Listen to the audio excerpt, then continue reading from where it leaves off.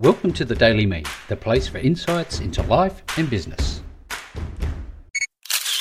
Hello there and welcome to the Daily Me show. It's Rick Nusky. As always, I hope you're doing wonderfully well. Now, I want to talk about the importance today of ignoring the ignorant. Now, that means basically there will be people in your life surrounding you, family, friends, siblings, a whole array of people that come into your world that, although they will have good intentions, more often than not, they will say things to crush your dreams. And I know this firsthand because I have somebody who should have been my closest supporter, my biggest supporter, but it turned out this individual really just was wanting to crush my dreams. And they didn't even know it. And the reason they didn't even know it is because it almost felt that their life was supposed to be a reflection of my life.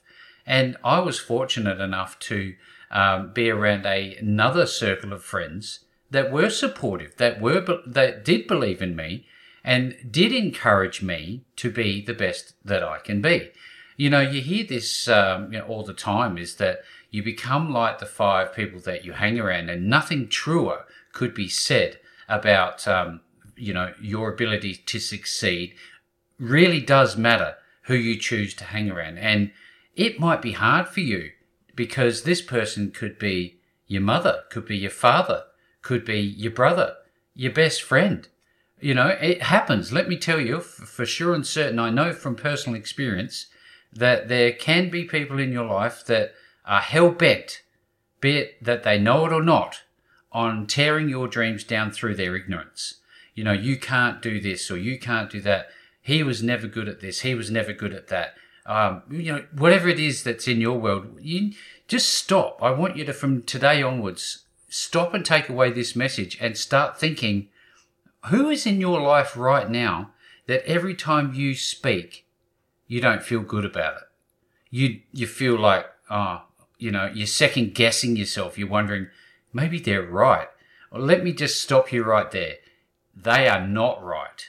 You are right to follow your dreams. You are right to have things that you're interested in, that bucket list that I love to talk about, those aspirations, those dreams. Please hold on to those dreams. For the most part, in the early stages of whatever aspirations that you have, that's all you've got. You know, so if you've got somebody around there that's trying to be a bit of a cancer to your dreams and seeding you with doubt and making you feel embarrassed about talking about your dreams, then don't talk to that person about those dreams. Because, I don't know where I heard this, but it goes along the lines of, have dreams, but don't share them with anybody. There might be those very few. In fact, I've got one very good friend. The rest are what I call peripheral friends. But there's one particular friend that I could trust with my life. And, that's taken many decades of being their best friend as well. So you might have very few people that you can trust, if any. But if you've got a great idea, the best antidote for negativity is success. I so badly want you to succeed.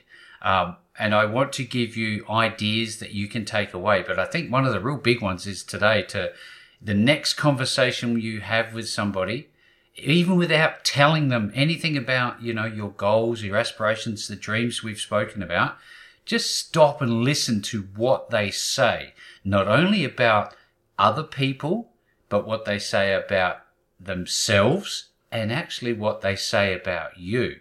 There will be clues in the things that they say. I want you to also know for fact, at least in my world, intuition plays a big part of the decisions that I make. You will intuitively recognize when somebody's being a bit of a dick, okay? It doesn't take much. They might have that personality, that trait about them that you've never been able to really put your finger on, but you just knew that was something about that person that kind of pisses you off. And you know what? Get rid of them.